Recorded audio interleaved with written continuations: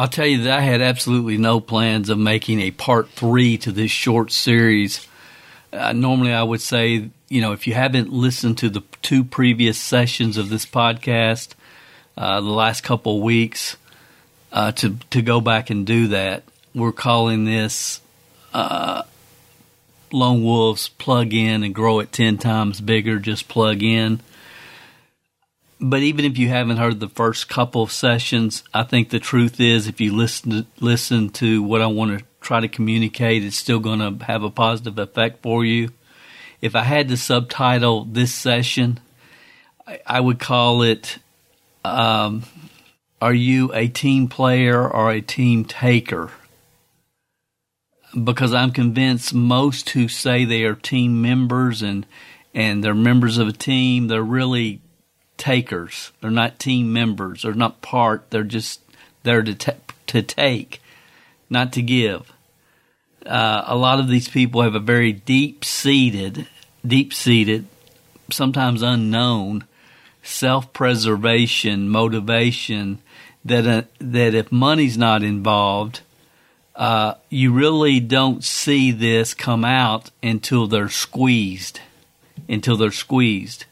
And if you're building a team or have plans of ever building a team, I hope that what I share with you in this session will serve you well on your entrepreneurial journey. Welcome to the new era of Wealth Building Podcast, formerly the MLMSuccess.com podcast. This show will reveal a new era of team building that has been created by smart contracts on the blockchain and technology that wasn't even available a couple of years ago, and most still don't know exist or understand today. We share with you real success stories from real people that are happening right now today. While traditional network marketing companies have fallen into a state of dissipation and delusion, what Mr. Calvert calls a social club, there is one company and organization whose members are progressing and growing their incomes weekly. This organization is led by the host of this podcast, Dale Calvert. Dale has always said that real product in network marketing is people. Dale has always taught, if you build people, people will build the business. We believe network marketing is the #1 personal development program on the planet, with a compensation plan attached. When you combine wisdom of the ages success principles, proven personal development systems, and a new era opportunity, you have the formula for life-altering success stories. And that is what we share with you in this podcast. So here is your host, who has a goal to develop 500 six-figure earners and 10 millionaires on his team over the next few years. A small-town guy that figured out early in his career that the real product in network marketing is people. And the magic in Zig's quote, you can have anything in life you want if you help enough other people get what they want. Dale Calvert.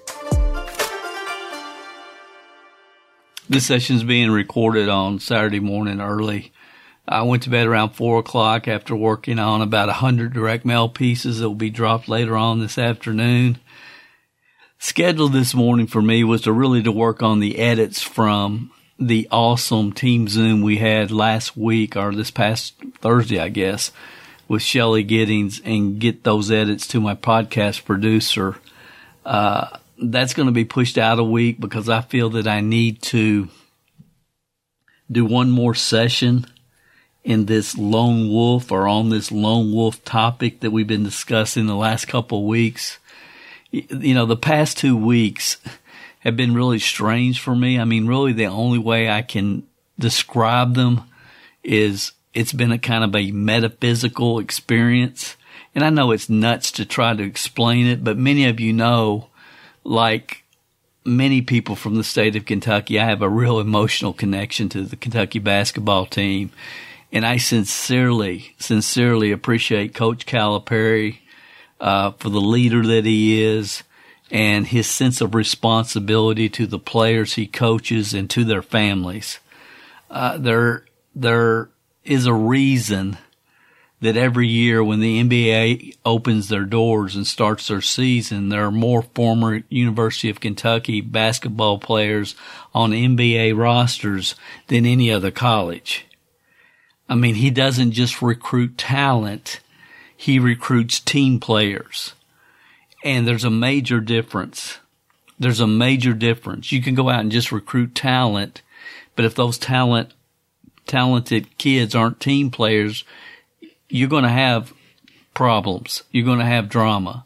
And as Calipari always says, Kentucky's not for everybody. And you know what? Neither is network marketing. Neither is this podcast.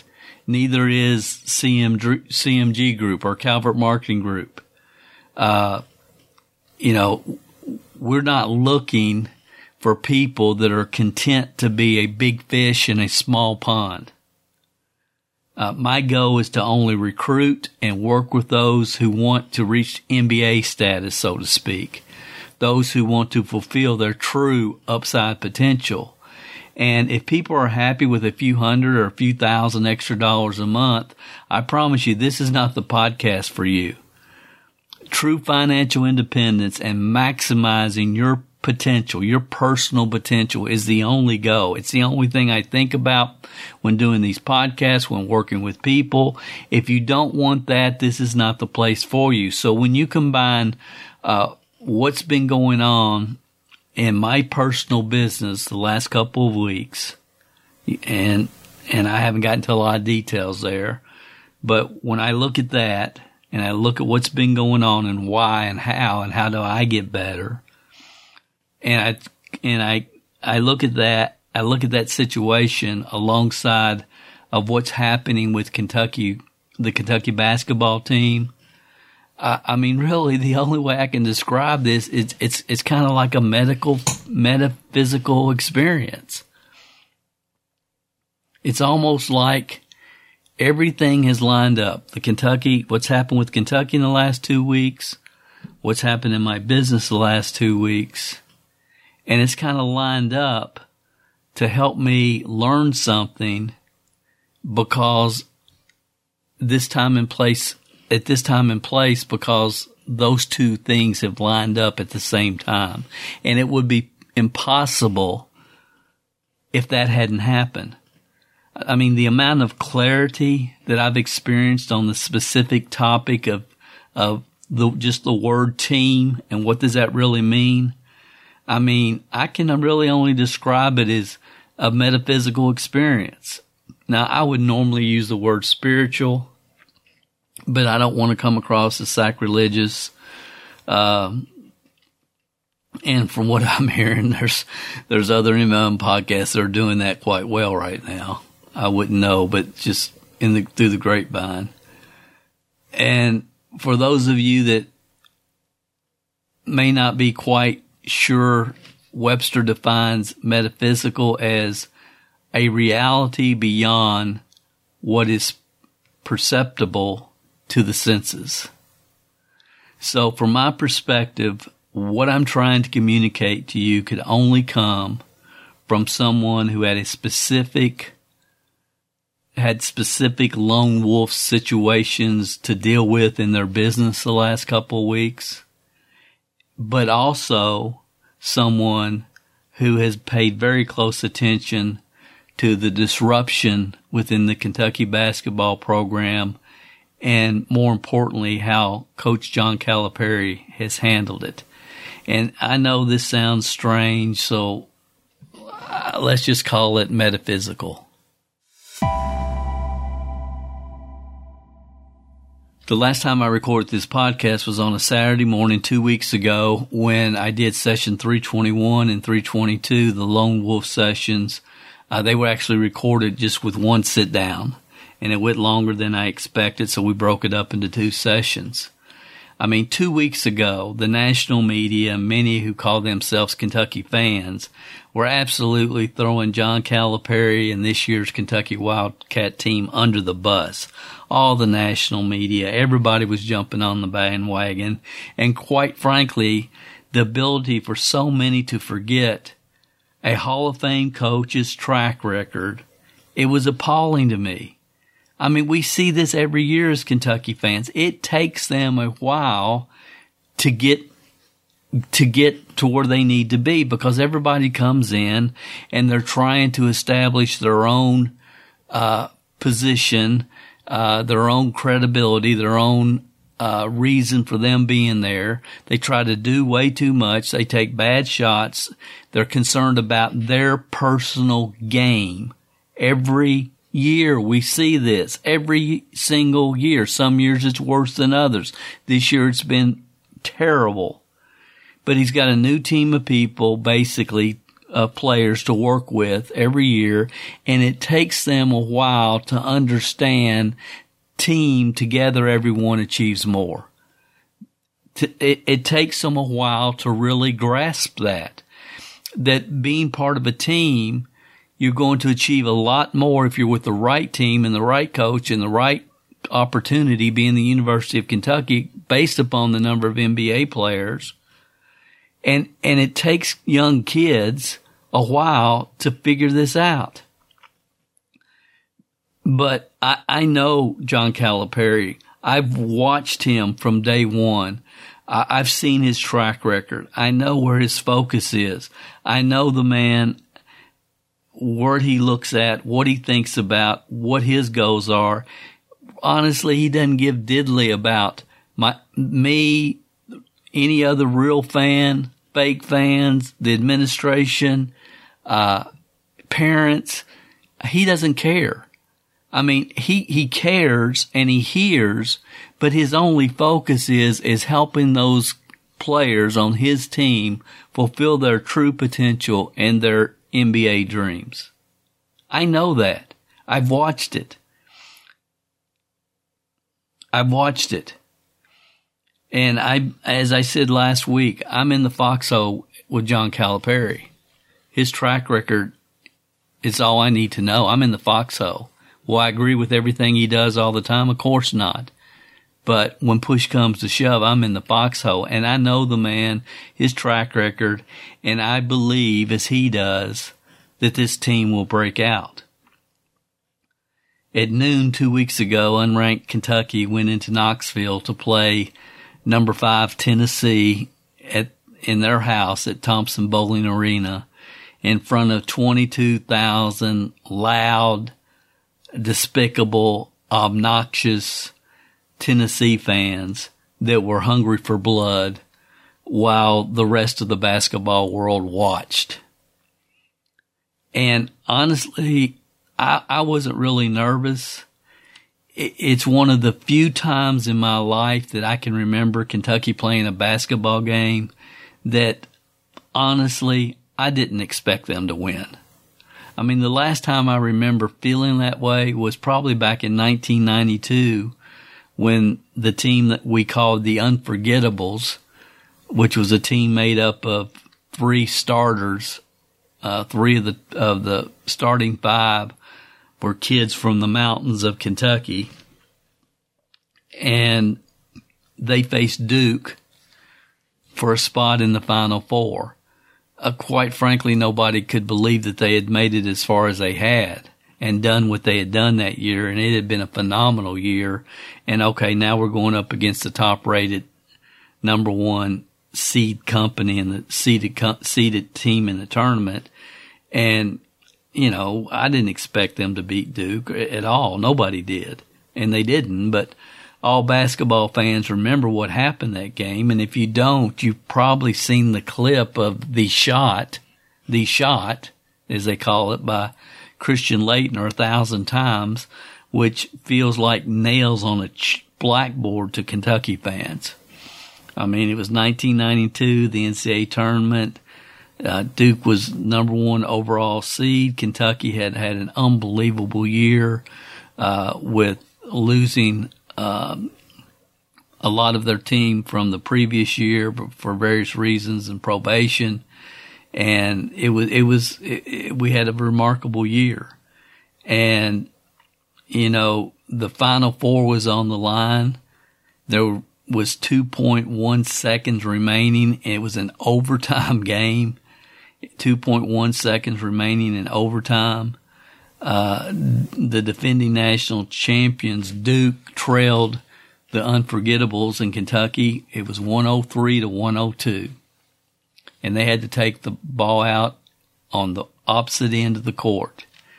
And Grant Hill reared back and threw a pass the entire length of the court. Christian Laettner caught it. He faked right, dribbled once, turned, and hit a jumper as the clock expired, and Kentucky lost 104-103. And we could talk about all the things that went wrong in that game and how Laettner, after stomping on one of our players when they were laying down on the court after falling after trying to get a rebound, he actually physically stomped on the guy, and he should have been thrown out of the game. He should have never been in it. We could talk about how Laettner just played out of his mind. He did not miss one shot the entire game, not one. And we could talk about, as I mentioned, Kentucky had 3 starters from the state of Kentucky. I mean, I've got a framed poster here in my office of the Unforgettables. And they almost pulled off the biggest upset in Kentucky basketball history. But regardless, that nickname, the Unforgettables, is spoken with reverence for all UK fans and has been since 1992. I mean, I didn't mean to go down memory lane, really, but the point, everyone knew it would take a miracle for that team to knock off Duke. Everybody knew it. And I'll never forget where I was, who I was with, where I was sitting, what the yelling and screaming that went on. It was an unbelievable game, the most unbelievable game really in probably UK basketball history, and they lost. Or did they? They gave it all they got, and they left it all on the court, I can promise you that.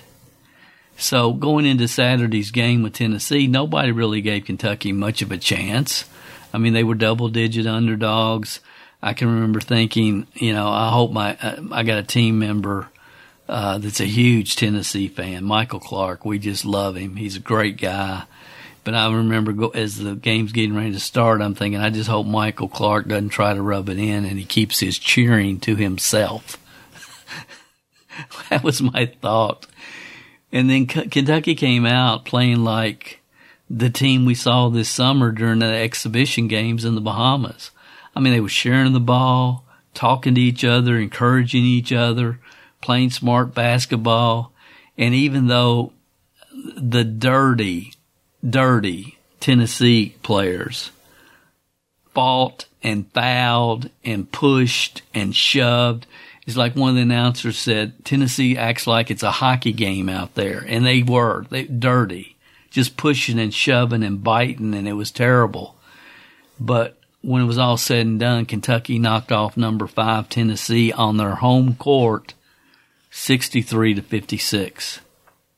It was a great, great win. One of the best in Kentucky history because of the timing of it all and because of the timing of the situation and all the Kentucky fans getting ready to jump off the bridge, going nuts, and the scrutiny that Calipari was under. So that was 2 weeks ago. Then on Tuesday, they played a really solid Georgia team, won 85-71. Then the following Saturday, last Saturday, they beat a really good Texas A&M team who Texas A&M had not lost an SEC game. They were 5-0 coming into the game with Kentucky. Kentucky played awesome, beat Texas A&M 76-67. And then this past Tuesday, we went back to the god-awful state of Tennessee. And I say that in just, I can't stand Tennessee Orange. I can't stand the Tennessee Vols. I just can't. It's just in my blood. I can't help it. I was raised that way. It's a border state to Kentucky, and it's always been, a big rivalry. But we went back to Tennessee to play a very, very well-coached and much improved Vanderbilt team, and we just dominated. We won 69-53. Tonight, at 8 o'clock, the Kentucky Wildcats will play Kansas in the SEC Big 12 Challenge at Rupp Arena. I mean, Kansas has been rated as high as number 2 in the country, and this, without question, is the most important game to date this season. Can they make it 5 in a row? Have they really got their act together now? So we'll see how they do. If they play their best and they play together, Kentucky will win. I'm sorry, ladies and gentlemen. I promise I'm going to try to pull all this together. This is not a Kentucky basketball sports podcast. But I've said all that to really say this. What is a team? And many of you have heard me say this 1,000 times, but it's true. Together, everyone achieves more. Everyone. Even your superstars. Even your most talented lone wolves. Together, everyone achieves more. And I know this is true in entrepreneurial projects as well as in sports. It's probably true in school systems, in the corporate world, or if you're running a plumbing company and you have 10 or 12 workers that you work with, or a restaurant. I'm starting to understand more clearly exactly why leadership is the highest paid profession in the world. And I've always used the example of Ross Perot and what he did for Chrysler Corporation and brought them back from the dead. Why? Because of his leadership. Ross Perot. It was actually Lee Iacocca. Ross Perot worked at IBM, had his sales quota for the year. By the end of January, his boss wouldn't give him a raise, so he started a competitive company, Texas Instruments. Ross Perot, a leader. Lee Iacocca, a leader. See, managers have position power. Managers have position power. I'm your manager, therefore you have to listen to what I say. Leaders have people power. Managers have position power. Leaders have people power, personal power that affect leaders, that affect people. Personal power versus position power. Personal power affects people positively. Position power affects people negatively. People like to strut their title around. When you work in environments where people are there just for the check, they're just there for their paycheck, it's really hard to create an environment of maximum productivity. You know, I've said for years, employers and employees have this unwritten rule. Employees are going to work just hard enough that they don't get fired, and employers are going to pay them just enough that they don't quit. How do you expect anything productive to come out of that type of arrangement? You know, you show me a well-run school, a well-run plumbing company, a well-run church or restaurant, or any kind of organization, you name it. And when you look behind the curtain, you're always going to find the reason why. You always find the reason why. Leadership. Leadership. There are many factors that go into developing a great leader, but one of the most important factors in my mind is real leaders care enough about their team to tell them what they need to hear, not necessarily what they want to hear. Managers and employees spend all this time blowing smoke up each other's dress and pretending to like each other and to care about each other. That's how managers operate. Managers need their egos stroked all the time by their employees. Leaders could care less. Leaders could care less what their employees, their team members, or their mama thinks. Here's the main point of this section. Here's the main point I want to try to communicate. Most sports are individual games. Or are they?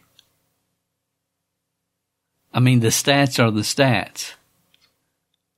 You know, Pete Rose has more hits than anybody in the history of baseball. That's what the numbers say. But his teammates will tell him there was no more encourager than Pete Rose. That he expected them to all give their best every game and for them to win every game. Yeah, the numbers are the numbers. But most players look at the numbers and the stats, and that's how they gauge where they are. But real leaders, like John Calipari and others, see far beyond the talent or the stats. Far beyond. Those without vision laugh at those that have it and attempts to hide their own lack of vision. You see it in sports. You see it in the entrepreneurial world.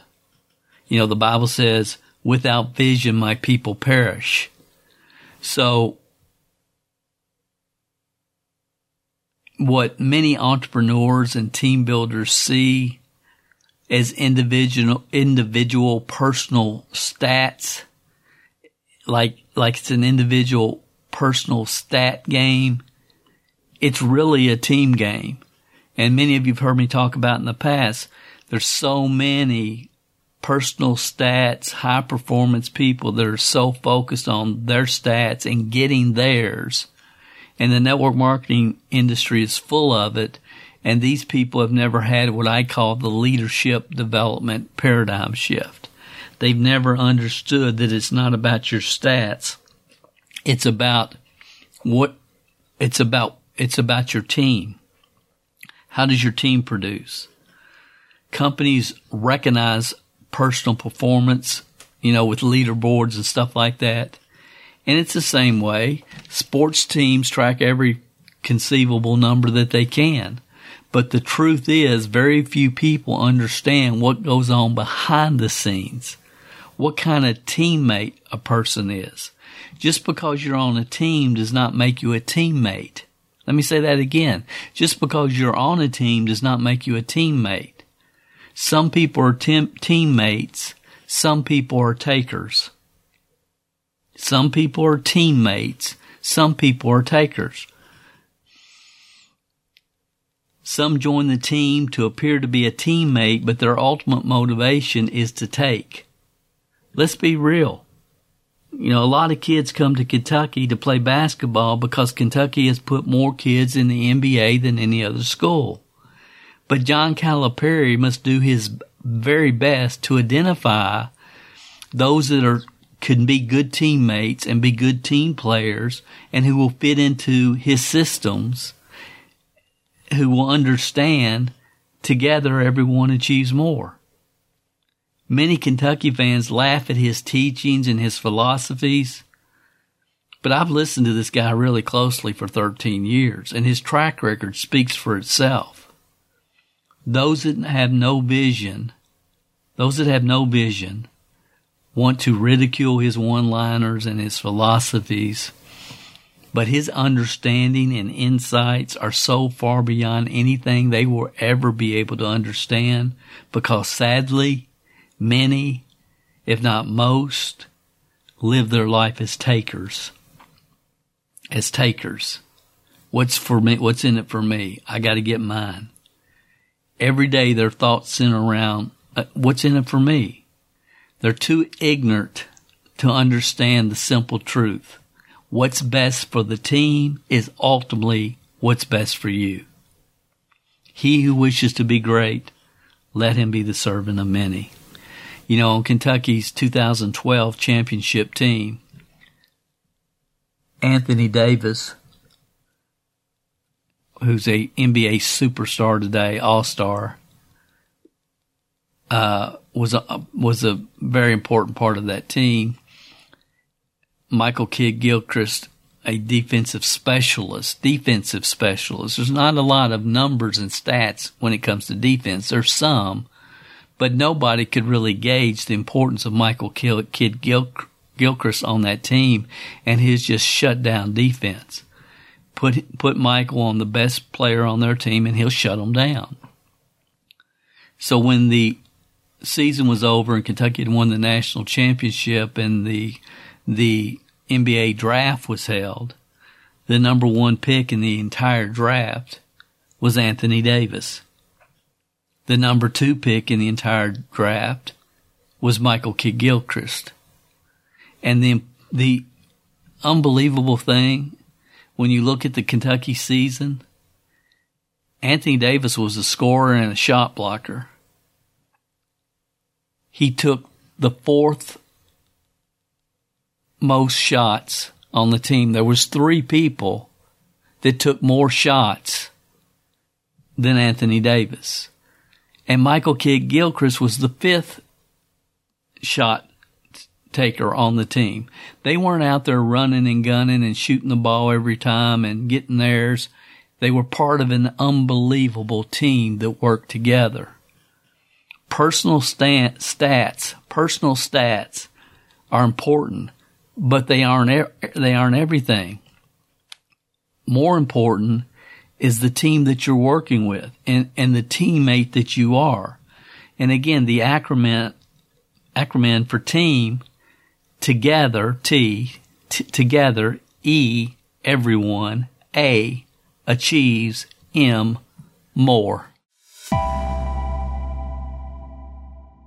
As it relates to team building and network marketing, I've identified the 3 benefits, the undisputed top 3 benefits of this business model, and in this order.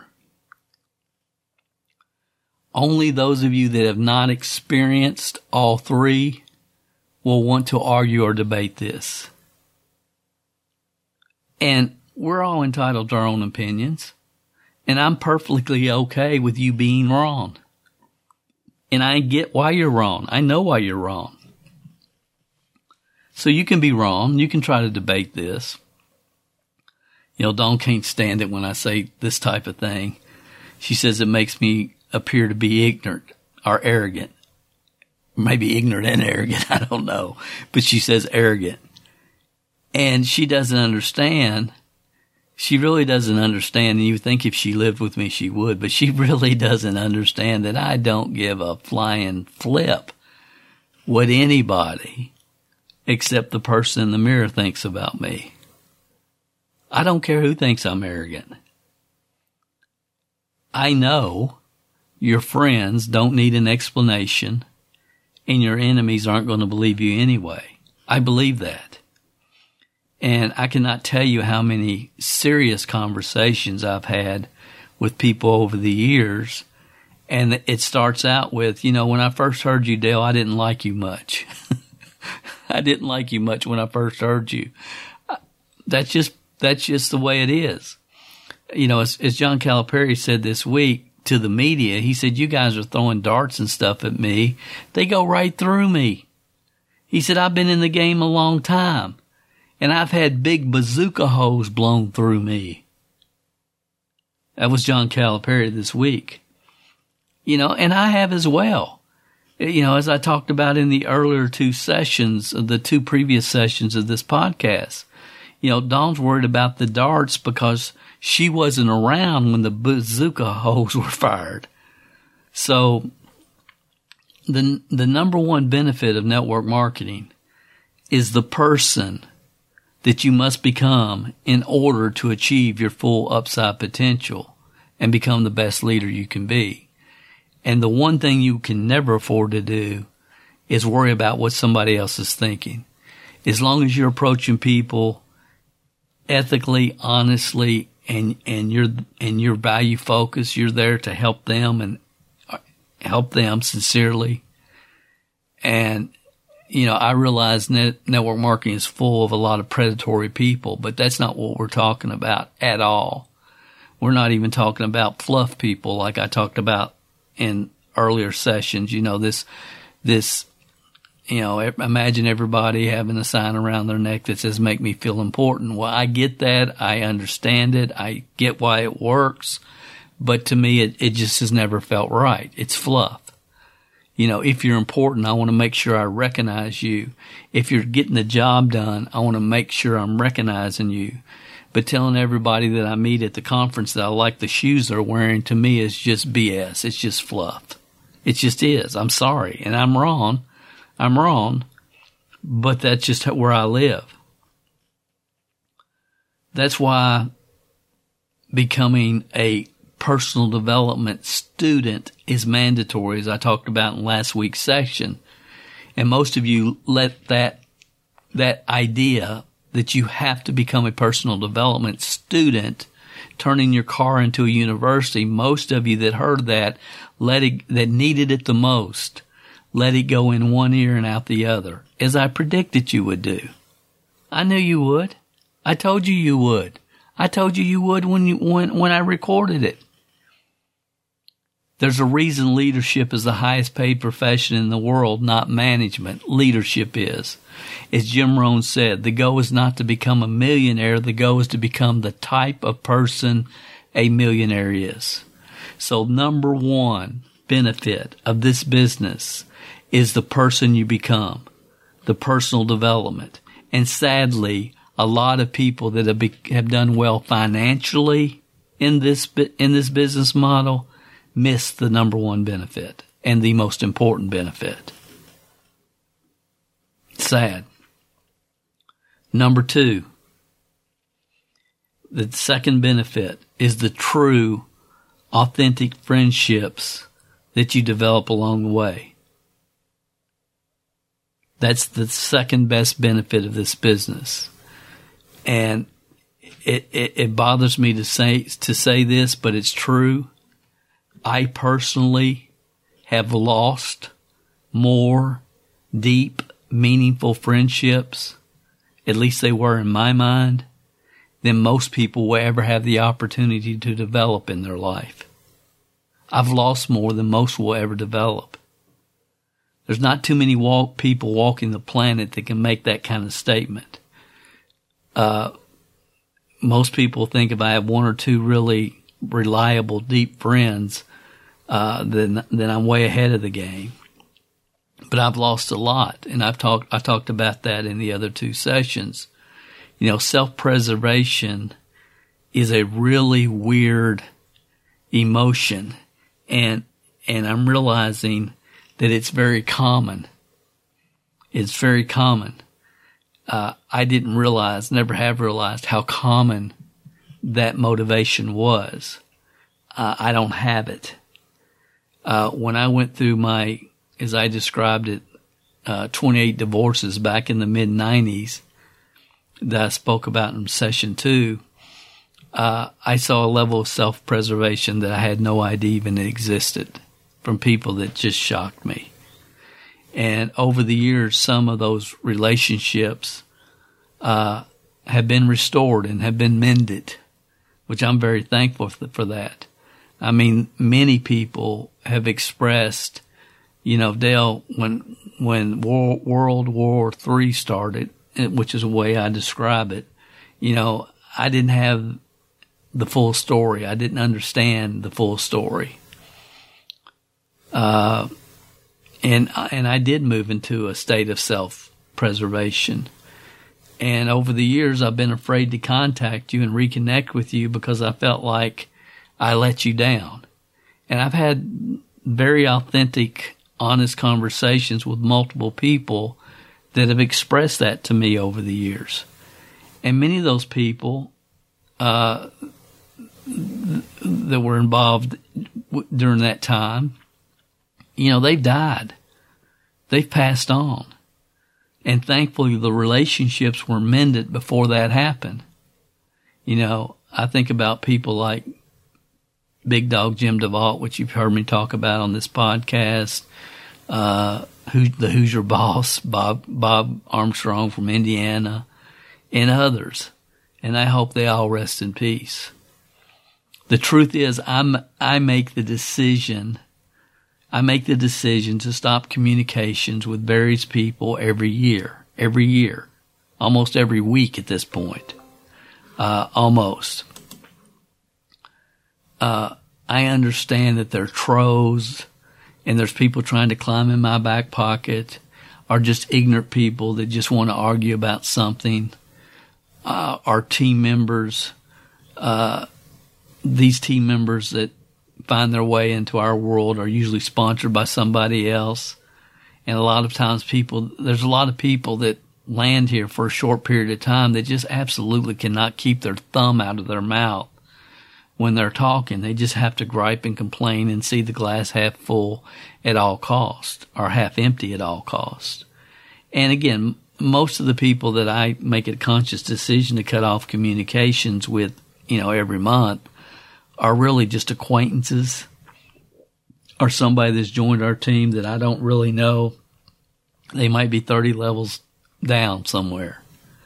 You know, I had one lady that joined our team this year, and somebody that I care about, and honestly much more than I should, this particular person I care about, I look at him almost like a son, but anyway, this person I care about sponsored her, and he was inactive, so he sent her to me. He sponsored her, sent her to me, because he was off, you know, doing some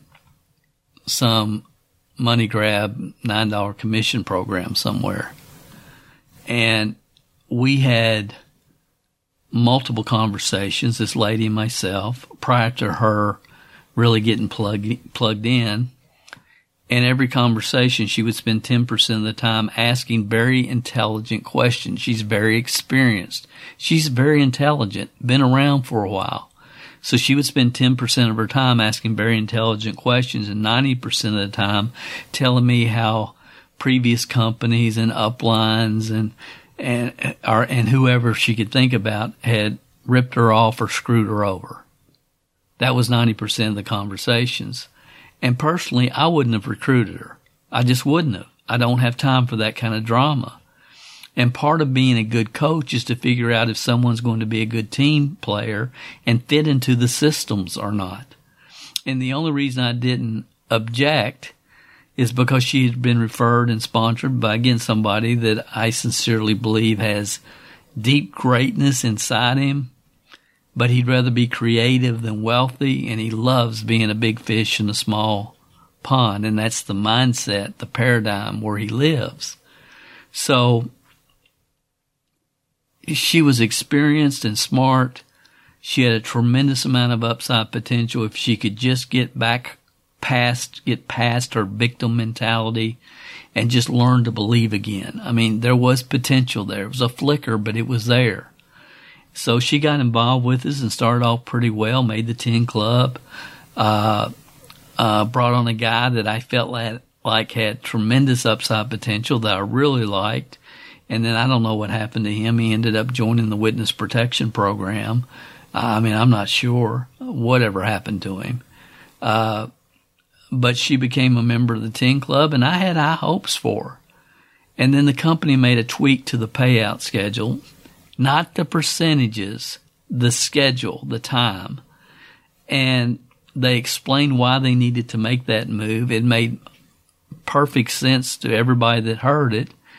And sometimes you just have to tweak things to make sure that your future is what it needs to be.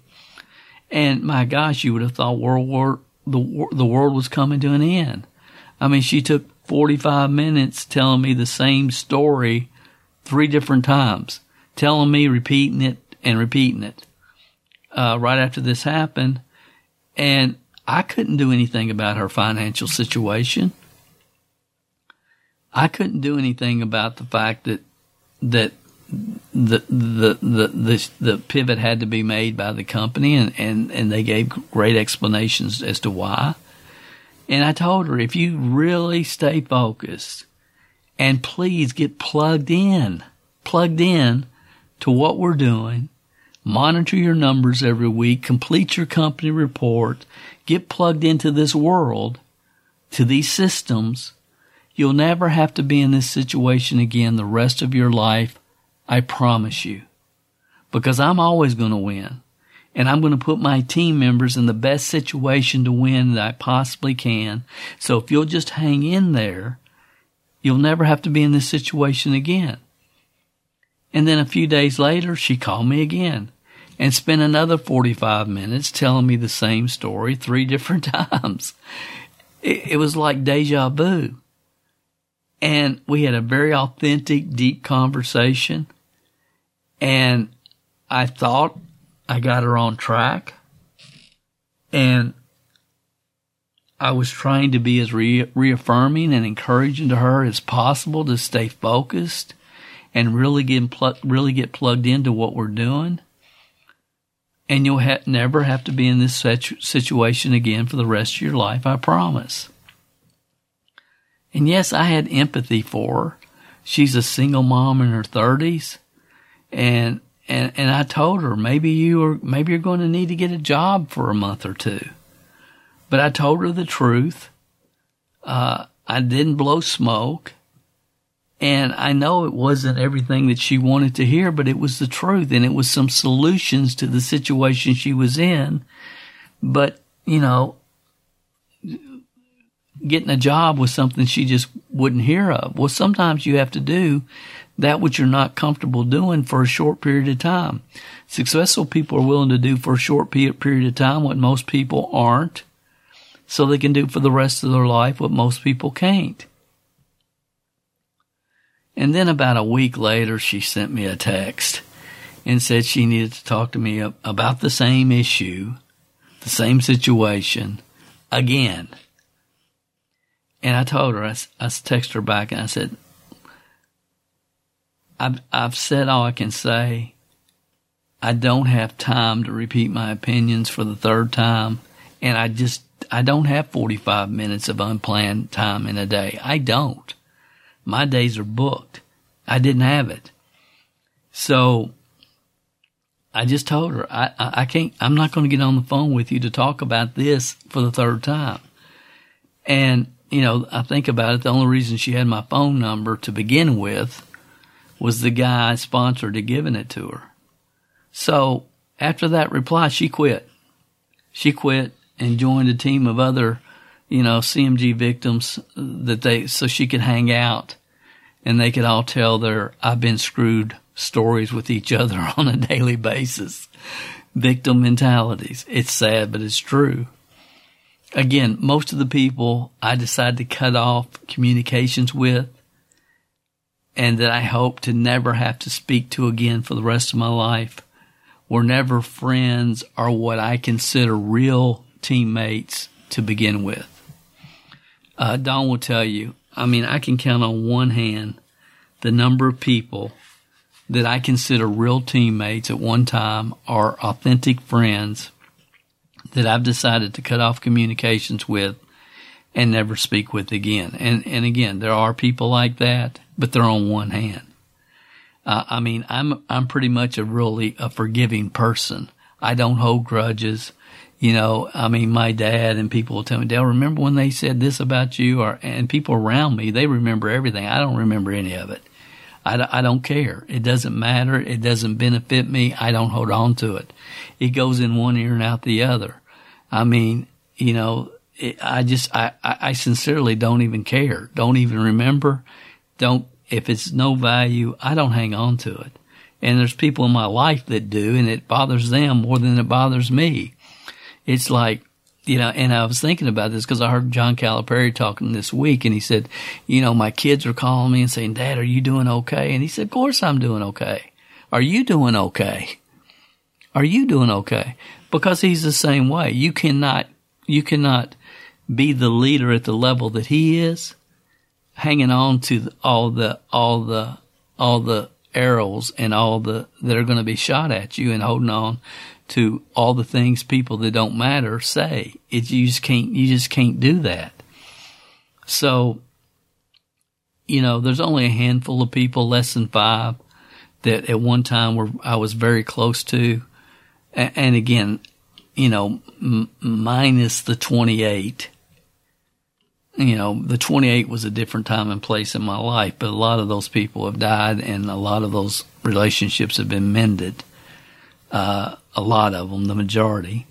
But the ones that haven't, I would have to think about for a while, a few of them for a while. And I haven't really cut off any of those people except 2, and 1 has already died. So, you know, Don will tell you that, you know, I can count on one hand the number of people that I consider real teammates or authentic friends that I've decided to cut off communications with and never speak with again. And you know what I've discovered, really the remarkable thing regarding these people? I'm not the only one. If and when their name comes up in conversation, dozens of people have made the same decision. And I could get into details here, but I'm not going to. Let's just say in every case, when I think back about these people, I was warned. But I gave these people the benefit of the doubt. But others warned me. So the second benefit of network marketing and of team building is the true, authentic friendships you will make along the way. I shared a meme several years ago on social media that I was thinking about one day, and it was about 3 people that are in a foxhole. And I shared it this past Team Zoom past Thursday. And I just said at the time, and again, this was 3 or 4 years ago when I first, something inspired me to put this picture with this saying of these people sitting in a foxhole. And I said, I talk about foxhole relationships a lot on our podcast and Zoom trainings. I've got your back, you've got my back. I'll take care of me for you. You take care of you for me. These type of relationships take years to develop and are almost impossible in today's fake friends social media world. Be yourself, be authentic.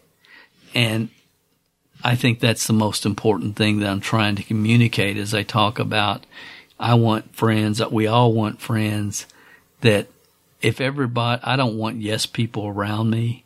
If people disagree. Let me know. Let's talk about it. I'm fine with that. I appreciate that. I depend upon it. And I can argue and cuss and fuss and fight with people and love them just as much when it's all over. It doesn't matter to me. That's the world in which we live. I just want people that are authentic and tell the truth. So the friendships you develop, the authentic friendships, are a phenomenal part of this business. And then the third benefit is the residual income the business can create for you. My only focus financially is to increase my net worth every year and develop passive income streams. The only reason to build or buy a business is to ultimately sell it. I believe that. I know some of you are saying, Dale, your primary business focus right now is that ERC program, and that's not passive, Dale. That's not passive. And I mean, it's like, man, you sound like some of these people that call themselves UK fans. I mean, but you're right. You're 100% right. It's not passive. The ERC program is not passive, but it is the number one income generating opportunity in the history of the world. Number one.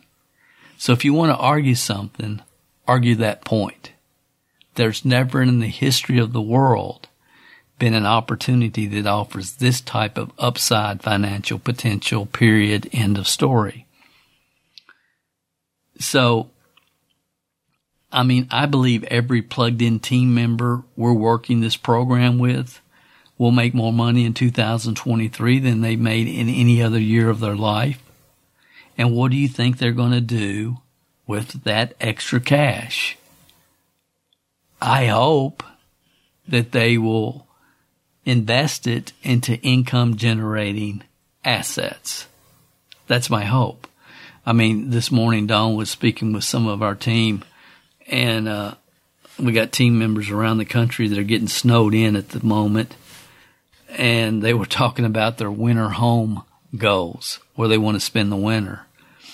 And I told Dawn, I said, they shouldn't be surprised if a group of us go in together and buy a mansion in some warm weather client, and we live in it for a couple months in the winter, and then we put it on Airbnb the other 9 or 10 months of the year. That's a possibility I can see happening possibly down the road in the future. And some of you think I'm joking, but man, I'm serious.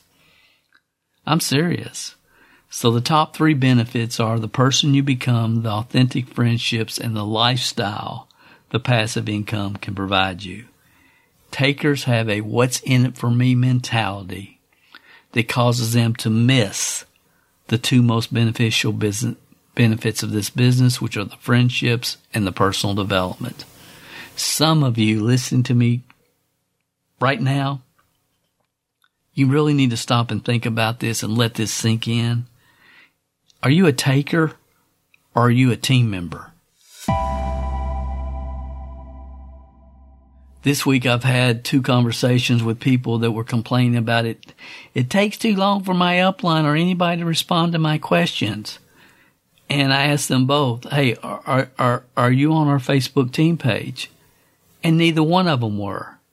And I asked them, I said, well, why aren't you on our Facebook team page? Because normally you put a question in there, you're going to get an answer within about 5 minutes, because we have a very active group of people that know what they're doing and will help you.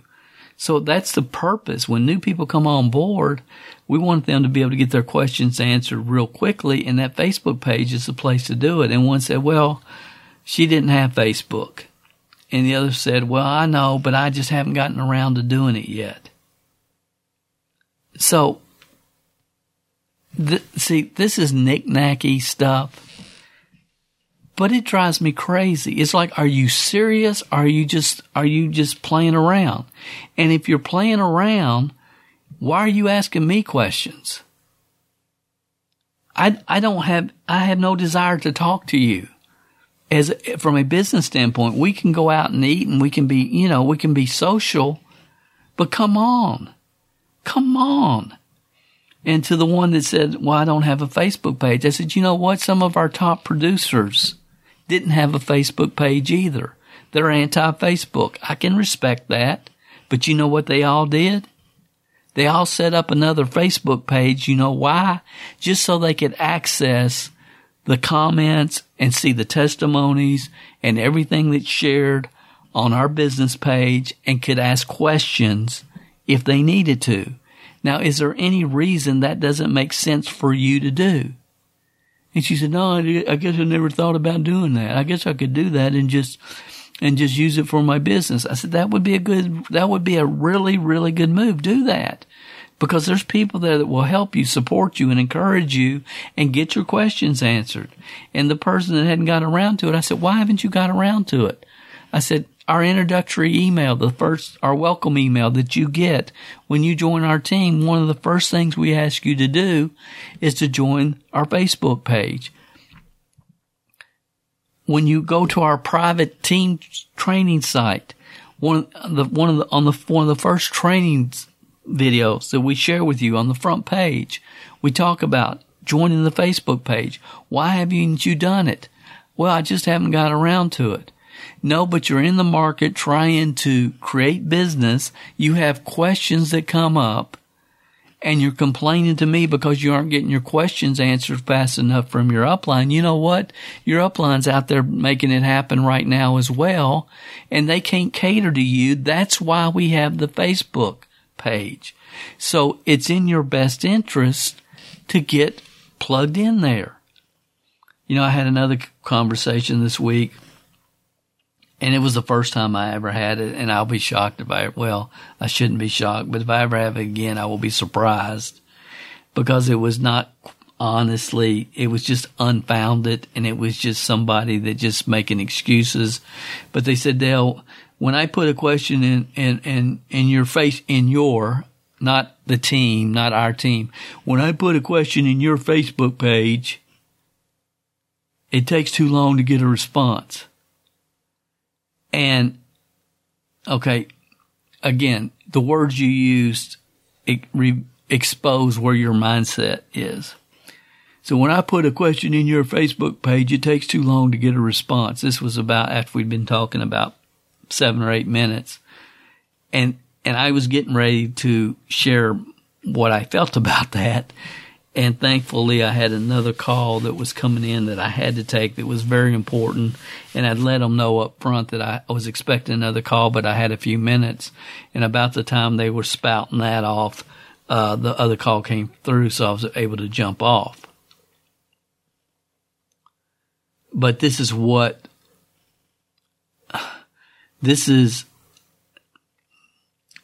could have really set me off, and I try to stay as even keel as I possibly can. I really do. But it's like things build up, and then I'll just unload sometimes, and that's not good. So I'm trying to find my balance. But this could have really set me off. But thankfully, again, the call came in. But my response would have been, and I'll share with you what my response would have been on here, because they're never going to hear it, because they never listen to this podcast. And quite frankly, they gripe about so many things that they will probably forget that it's even them that I'm talking about, honestly. But my initial response was, the only time I see you on Facebook, you're griping about how much trouble you're having, getting anything started or getting anybody to listen to you or managing your time. You're constantly griping. And you know what that tells everybody on our team? Here's a loser. You're a loser that has not learned how to control your time management, how to control your self-talk, how to get your skills refined. That's all you do every day. You're griping and complaining, griping and complaining, griping and complaining. And you're asking questions that everybody that is serious and plugged in, no. Your questions have been covered multiple times in your corporate back office or in our 101 basic training program. Now, will people let a few questions slip through the cracks and absolutely, but they don't get on there daily asking questions that have already been covered multiple times, and they don't know because they're not plugged in. And I would have told them, not once have I ever seen you welcome a new member on somebody else's team. Not one time. Have you ever said, welcome to the team? Never. And for that matter, I've never seen you say one thing positive. You, my friend, are not a teammate. You're a taker. Why do you continually post things that have no value to anyone and only reveal you and the negative pity party going on in your own mind daily? Until people understand, for things to get better, they must get better, nothing's going to change. We talked about it last week. Albert Einstein said the definition of insanity is to continue to do what you've always done, the way you've always done it, expecting different results. And every time you open your mouth, you reveal the pity party that you get up with and live in every day. And it's sad, and it doesn't have to be that way, but you better grab a copy of the book, What to Say When You Talk to Yourself, and you better get on a personal development program, because nothing in your life is going to change until you do. So to kind of wrap this up, let me just share one more story with you. And this really speaks to the parallel worlds of coaching a sports team and building a team in the real world, an entrepreneurial team in the real world has. And it speaks to my subtitle, you either a team member or a taker. And as previously stated, the Kentucky basketball program it's not for everybody. John Calipari's primary focus is to try to recruit good human beings that will fit into the system. And he really does. I mean, the reason he passes on some of the top kids coming out of high school is because he'll sit down and say, look, if you want, most coaches will come in and sit down and talk to a high profile prospect, and they'll say, look, we're going to run all of our offense from you. You'll take the majority of shots on the team. I can see you getting 30 shots a game, and we're going to run everything through you. We're going to build our offense around you. That's what a lot of coaches do. That's why you'll see a lot of teams that have, a lot of just average players and one superstar, because everything is being built through and around the superstar. And John Calipari goes in and says, look, if you want to take 30 shots a game, Kentucky's not the place for you. If you want to compete with the best of the best, if you want to be on a team and you want to develop the skills that it's going to take for you to prosper in the NBA and how to operate as a professional basketball player in a professional environment, and learn to work together with other people that are as talented as you are, then this is the place. And he lays it out. And if he does some investigation and talking to AAU coaches or high school coaches, and the kid has a bad attitude or there's another problem going on, if it's a character fault, he avoids them, and he just does.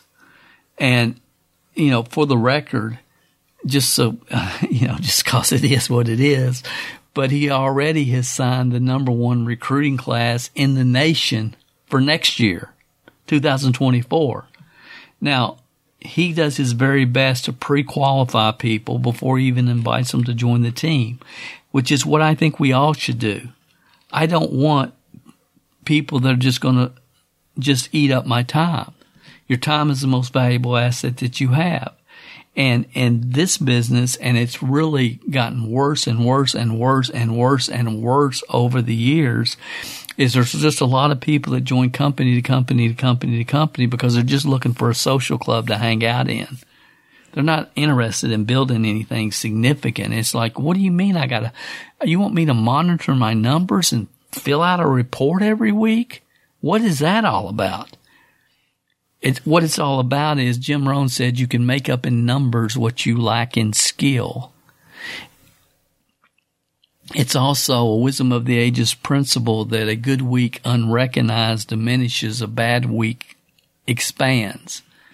It's a way to help people progress and move down the road, but you obviously have no understanding of that or no desire to really ever progress and move down the road.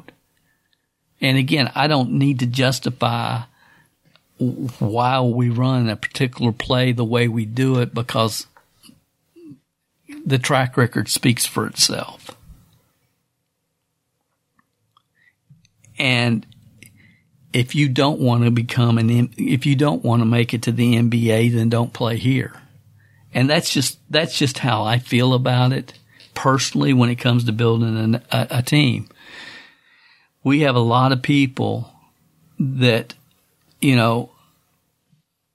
are part of the team, but they're not a teammate.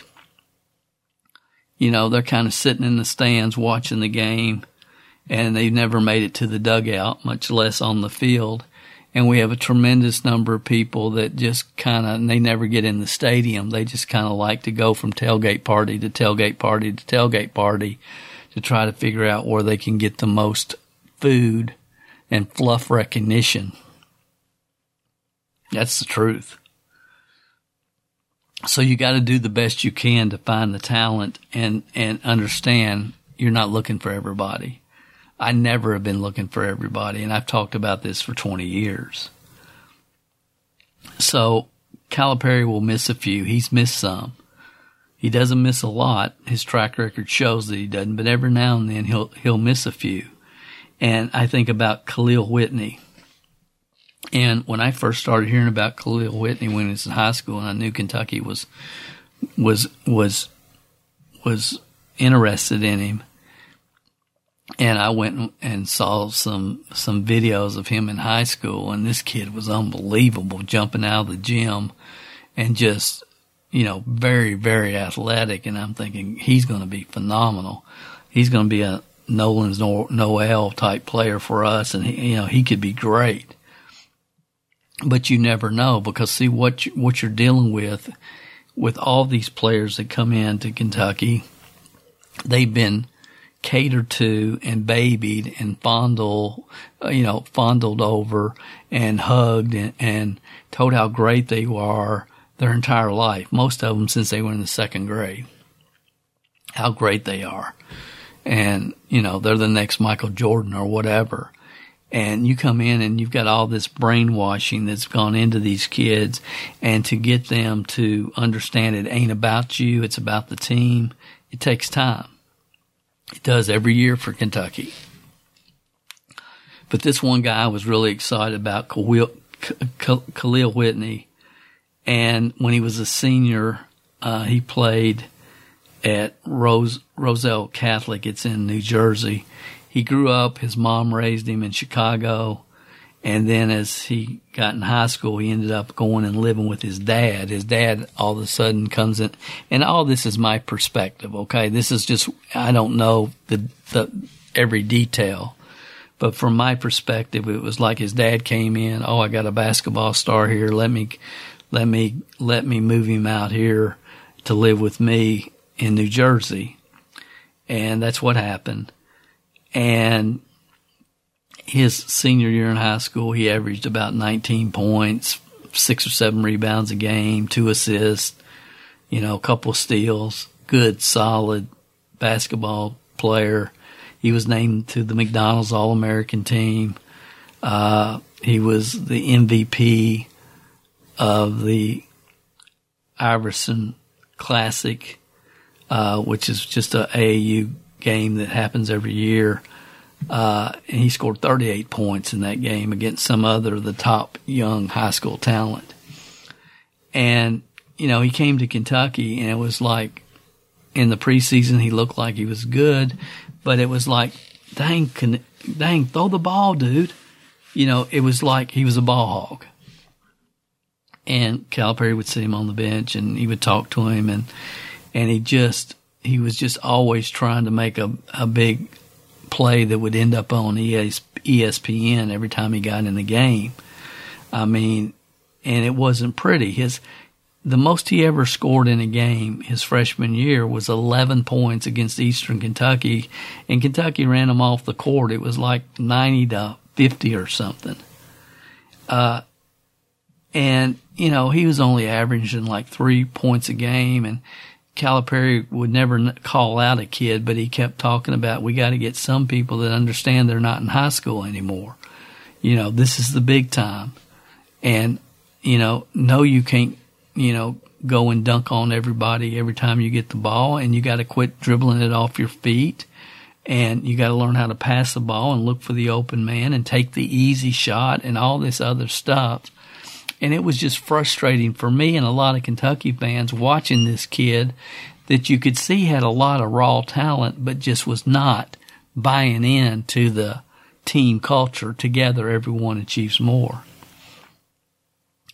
And then on the day before my birthday in 2020, so it was like January 24th of 2020, this kid, in the middle of his freshman year, and see, we've been hearing rumors about his dad was in his ear, and his dad was giving Calipari all types of problems, and kind of like the ball, LeVar Ball. He had a LeVar Ball mentality, and he was, my kid needs to be playing more, and it was just constant in Cal's ear, in the coach's ear, calling the president of the university. All kinds of just ruckus all the time. So you can imagine what he was telling his kid, because in my mind, he thought, he's going to be my meal ticket. I got to get him to the NBA. In my mind, I don't know that for sure, but that's kind of the feel I got. His dad had no business. He needed to stay out of it. Let Calipari do what Calipari does. Let him do what he does. And anyway, day before my birthday, 2020, in the middle of his freshman year, he's averaging 3.3 points and 1.7 rebounds a game. Okay, he's coming off the bench sparingly. He announced in the middle of the year that he would be leaving the University of Kentucky and heading for and declaring for the NBA draft. And he hired an agent. And he left the team. Are you kidding me? I know Calipari and the coaching staff did everything they could to get this kid's mind in the right place, to get his talent directed where it needed to be. I know they did. I listened. I watched. And so he signs an NBA hires an agent. The kid's scoring 3.3 points a game. A lot of raw athletic ability, no question about it, but no discipline, no concept of what he needs to be able to perform in a team environment in the NBA. Again, it's more than just talent. He ended up signing a deal with in the D League with the Charlotte Hornets, which is like the minor leagues of pro basketball. Then they got rid of him pretty quickly, and he went to the Grand Valley Vipers, the Rio Grande Valley Vipers, and then they traded him to the Growlers, and he's been all over the D League. On November of this year, 2022, or last year, he didn't have a contract for a while, and then he ended up signing a contract with a minor league team in November of this past year. Went back to the Rio Valley Vipers after they had already released him. And anyway, my point being is he just has bounced all over the minor leagues, the D leagues. As much raw talent coming into Kentucky as anybody I'd ever seen. And maybe it's possible that he will mature over time and maybe make it to the NBA one day. And I hope he does, and I hope he has a good career. But I have to ask myself, what if he had stayed in the Calipari system? What if he had stayed in the Calipari system? He'd be a junior this year. He'd be a superstar. He would be probably a lottery pick at the end of this year if he had stayed under the right disciplined structure, received the right coaching, worked with coaches that had his best interest at heart and told him what he needed to hear, not what he wanted to hear. Didn't, because always getting in the D League is smoke blown up his dress. I mean, the kid, this would be his junior year, and under Calipari and Calipari's player development program, he would probably be a lottery pick, earn millions of dollars. But he's stuck on the treadmill in the D League, maybe for the rest of his career.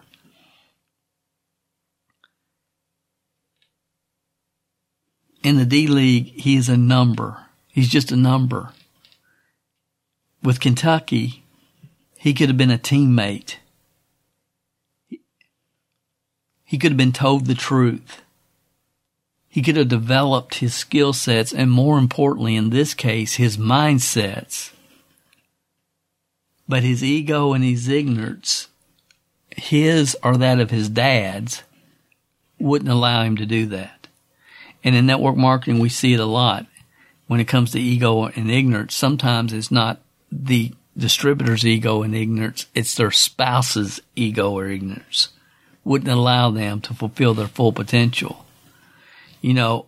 I've seen this happen many times building teams over the years.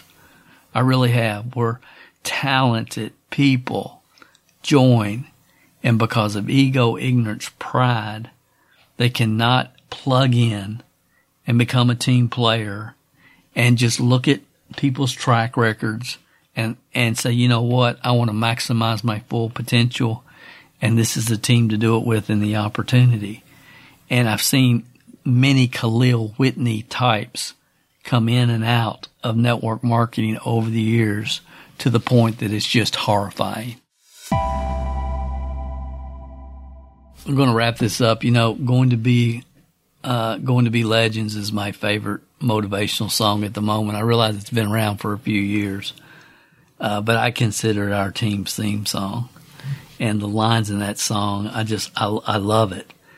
And one of the things that one of the lines in the song is it says, the truth can be a weapon to fight this world of ill intentions.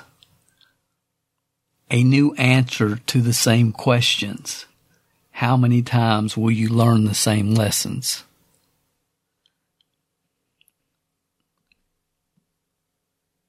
And if there's one thing I have been fascinated by in my life more than anything else, is people don't look behind the curtain and learn from the mistakes of others. I heard it said early in my career, a wise person learns from their own mistakes, but a really wise person learns from the mistakes of others. And it just kind of blows my mind a little bit. The song always says, this is, you know, and this is really, before I get into the other lyrics, but this, you know, these are the type of questions that I ask myself daily. I mean, there's wisdom of the ages truth that if you master these concepts and ideas and internalize them and make them part of you, you can learn to work with the way it is instead of fighting the way it is your entire life. Because when you fight wisdom of the ages principles, you end up working against yourself. You work against yourself when you fight wisdom of the ages principles. So the last line of the song is, right in truth, heading on the way up. Right in truth, heading on the way up. Tell them the truth, but they think it's just made up. Tell them the truth, but they think it's just made up.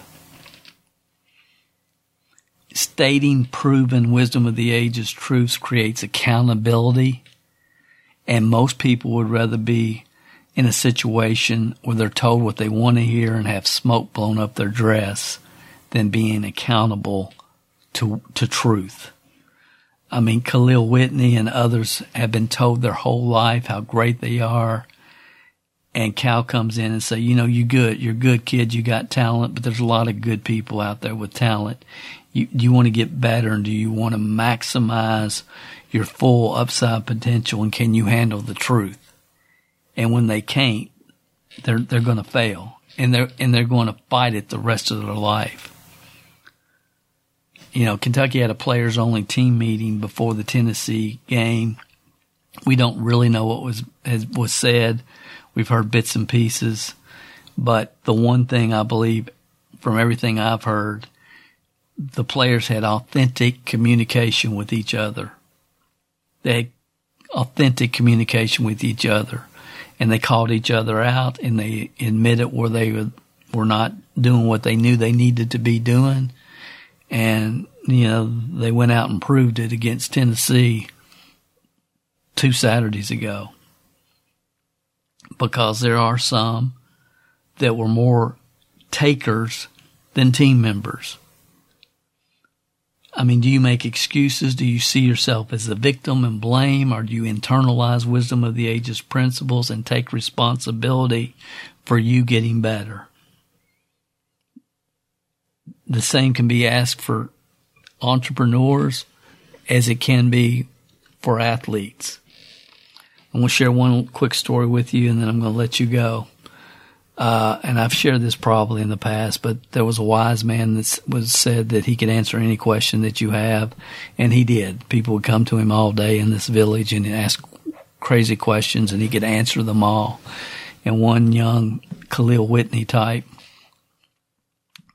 came to him, and he had a bird in his hand, and he was going to ask the wise man, "Wise man, I have a bird in my hand. Is it alive or is it dead?"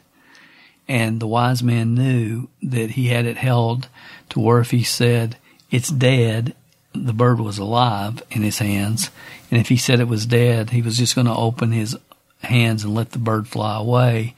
And if the wise man said it was alive, he was going to just snap his neck real quick and then open his hands and show that the bird was actually dead. So he knew he was going to fool the wise man. He was going to get, you know, he was going to shortcut wisdom of the ages principles, so to speak. So he asked the wise man, he said, "Wise man, I have a bird in my hand. Is it alive or is it dead?" And the wise man looked the kid straight in the eyes and he said, "It's all in your hands, my son. It's all in your hands." See, you have 100% You 100% alone determine your future. But if you can be part of a like-minded community and team, and you can take responsibility for the decisions you make, you're going to end up achieving 10 times more working with the right team versus depending on 100% of yourself and chasing an extra $30 commission here and there. That's the truth. I hope you've heard what I've tried to communicate. You know, you can chase your extra $30 or you can get with a team and you can achieve 10 times more than you ever would without them. The Khalil Whitney story will be one to keep your eyes on. Will he ever come out of the D-League? I am convinced if he had stayed with Cal and that system and the team and the culture, he would be a lottery pick because he has the talent. He's got the talent. I've seen so many people, they've got the talent, but they don't have the mindsets. They don't have the personal development mindsets. They don't get it. They don't understand it. And nobody trusts them. I hope you have a great week. We'll be back with you next week and share a remarkable story of how after 25 plus years in the industry, Shelly Giddings has just absolutely broke out and on a path to earn $1 million in 2023. You want to make sure you don't miss Shelly's story next week. So if you haven't subscribed to this podcast or this YouTube channel, if you're hearing it on YouTube or the podcast, just go ahead and do that now while it's fresh on your mind because you don't want to miss Shelly Giddings next week. I hope something I've said has created thought and that you'll really think about it because, guys, this is important stuff. And maybe you didn't need to hear it. I'm sorry. I'm glad I got it out. I hope this helps somebody. Thank you for listening. Y'all have a great week. I'll talk to you next week. Oh, go Big Blue, Kansas tonight, 8 o'clock. Did you enjoy this story? Then you will probably enjoy some of the other sessions of this podcast. You can visit MLMsuccess.com and see a full playlist of the podcast since the day we started. Would you like to put some faces with the voices? Then search for Dale Calvert MLM Success Podcast on YouTube and follow us there. Please leave a comment on YouTube and let our special guests know how their story inspired you or affected you. Dale spends most of his social media time in private groups he has founded, but you can follow his public Facebook page at facebook.com/Dale Calvert page. And of course, your comments and feedback on iTunes, Stitcher, or wherever you access this podcast is always appreciated. Thanks for listening, and we will be back next week and share with you another real success story that is happening right now in this new era of wealth creation that most still don't know exist. Yet.